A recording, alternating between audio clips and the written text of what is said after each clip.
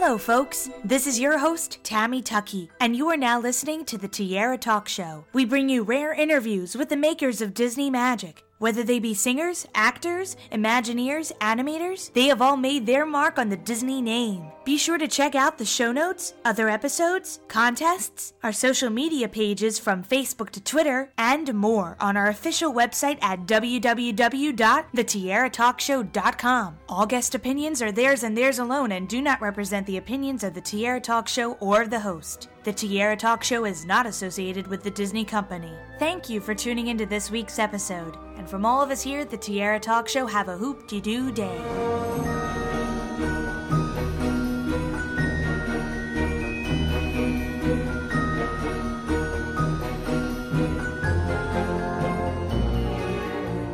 I'm excited to welcome this week's Tierra Talk Show guest, actor Nathaniel Parker, to the show. Welcome, Nathaniel. Hello. Thank you very much for having me on your show, Tiara. And our listeners definitely know you as Master Gracey in The Haunted Mansion, which that was such a fun film. Funny enough, I've had the director from that, Rob Minkoff, over here for the last in the last week or so. And we've managed to hang out and see a bit of each other, which is always lovely because it's quite rare that I get to meet up with Rob. Quite a genius. He also did, of course, Lion King. Mm-hmm. Yes. Which is, blimey. And I noticed that online. I kind of brought this up. Dina, who played the maid, and Marcia, who played your love interest in this film. I brought it up with them that this film does not get the love I think it should. It gets a lot of ridicule. And I don't see a lot of people, talking about it online, especially the creative team, which is why I love reaching out to whoever has been in this film. And I'm so glad we're talking today. So what was your initial approach to this film, especially, after auditions? Well, it's a funny one, this one, because, Eddie Murphy's in it. It's got some amazing talent in it. And Eddie Murphy, I remember, who I'd watched as I was growing up. We're roughly the same sort of age. He's probably a bit younger than me. I don't know, maybe. And I've always been a fan of his. I thought he was quite extraordinary in those early movies. And he gets a rough press wherever he goes now. He can't do a movie without getting. But I think Dreamgirls was the first one in about 10 movies that he wasn't being slated for.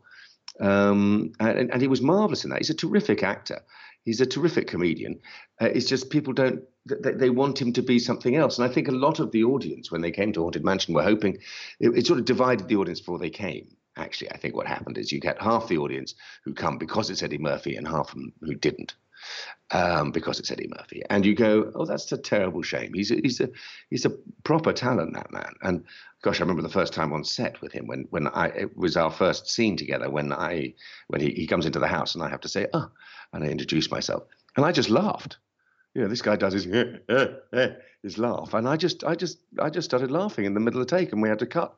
And then you've got the wonderful Wallace Shawn in there, and there's some. I mean, it's full of terrific guys actually.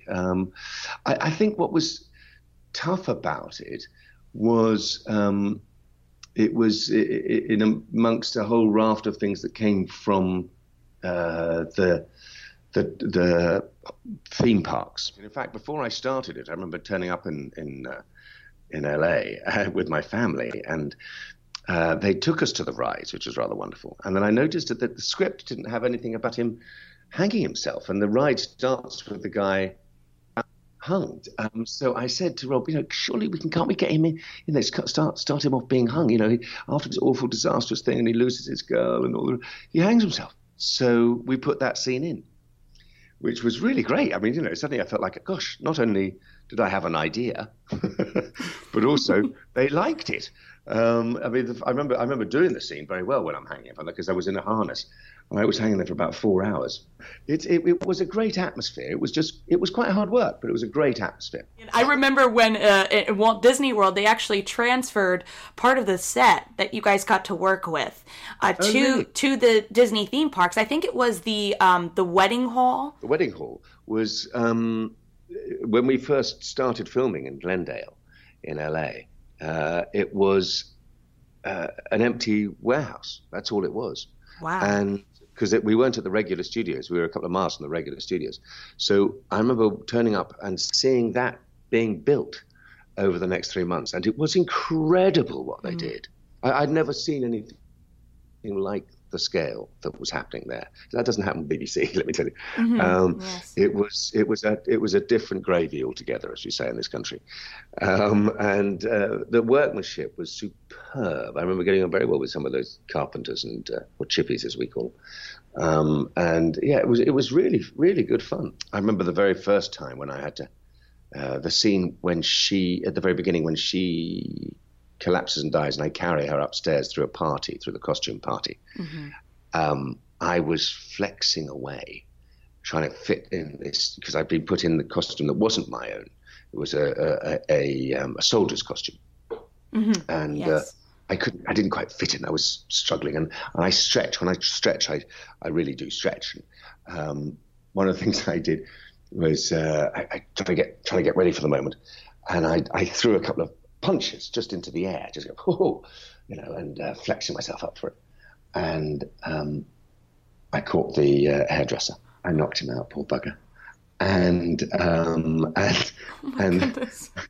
next day I bought him an orchid to apologise. He wasn't in. He had to have 4 or 5 months of reconstructive surgery on his teeth. Oh my gosh. They were all caps, and I cracked every single one. That was the start of the evening. And then there was trying to walk up the thing carrying Marsha was very funny, because she's this little tiny thing, it's not difficult for me to carry her, but she was wearing so much dress. And that's what she and I talked about. She said it was so heavy, and she felt really bad for you, because that shot, the entire shot is actually done through a close-up in the film, but the B-roll is online, and I'll see if I can link it in the show notes below, but it shows that you literally walked down the hall and then all the way up the steps, and I'm like, oh my gosh, that's not easy. I really did. But what was very difficult was getting up those steps. And I was trying to prove a point. I was it's not my first Hollywood movie. I've done other movies, but this is a lovely big part and a lovely big blockbustery kind of thing. And I really wanted to impress, and I did not want to do it. But I'd already knocked out the hairdresser. So I really wanted to dig myself out of this hole. And so I was always trying to carry her all the way. But once we started going up the steps, her dress, if I didn't have it quite right and gathered quite right in my arms, it would be hanging down. And I started walking up her dress. So we both then collapsed. Yes. Oh, anyway, it's a good sport, I have to say. She was a good sport. I love the final scene, because it's just collectively all of you together in the same room. It took a month to do. It took a month to do that final scene. Because the scene when he falls down the hole to hell, and I nearly do, and then everything's all fine at the end of it. It took a month to do, because there were certain rewrites here and rewrites there, and they wanted to change this ending and try and do that. And it was really quite tricky. I'd never known anything like that. I mean, BBC would have shot that in a day, and you would have seen the scenery move. But here everything was so delicate, including the words. You had to get everything right. What was it like talking with him on the side? Because a lot of people say he's just very reserved when it comes to not just turning on the movie persona. Yes, he is quite reserved, but I don't think that's a problem. I know many actors who are like that. Oh yeah, not at all. We got on really well. It was lovely. We got on really well, and would chat and be quite open about stuff. And I remember we went to see Daddy Daycare together. We invited a few people, but we sat next to each other and watched it.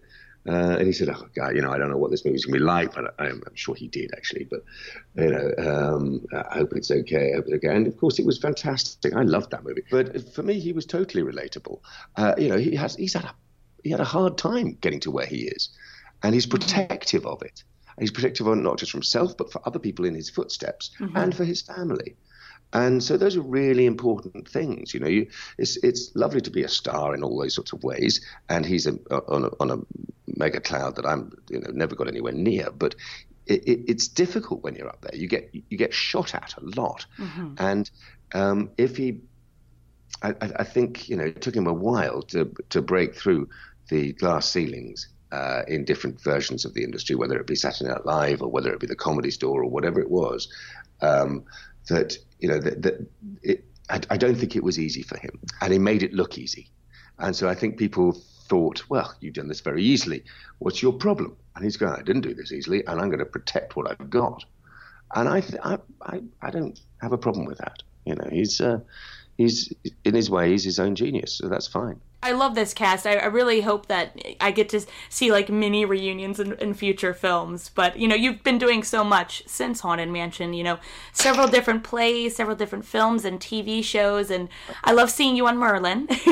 Oh, yeah, Merlin. That was fun. That was fun. And I wish I'd known that you were in NYC. I'd love to have seen you on stage. That would have been a lot of fun. What's the difference between, making a film and then presenting it on stage, because it seems like you kind of have to tone yourself down for the film itself as opposed to on stage. They're different techniques.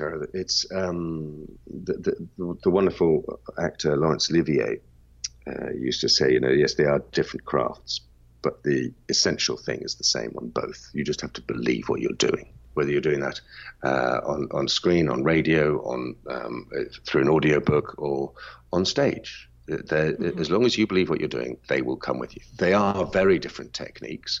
The play you go start to finish every night, and then your body works its way up that it has to take care through the next day until you have to do all that all over again. And it conserves energy in a certain way. I mean, it sort of does it instinctively for me.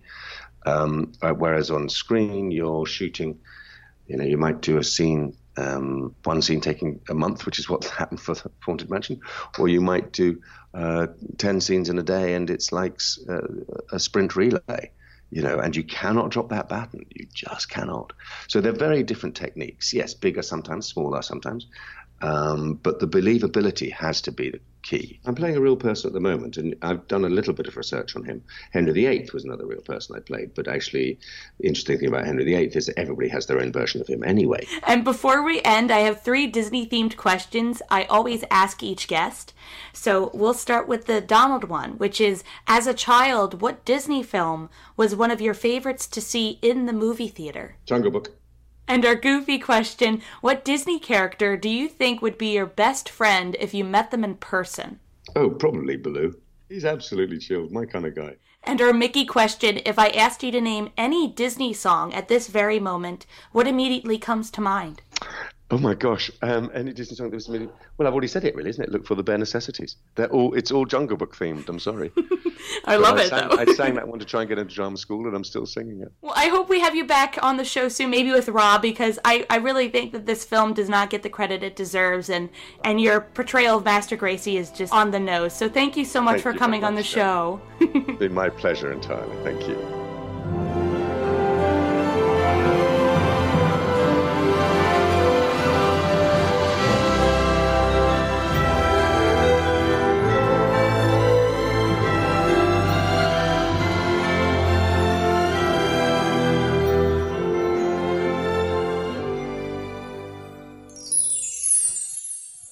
You're my world, my life, my cheeseburger, everything.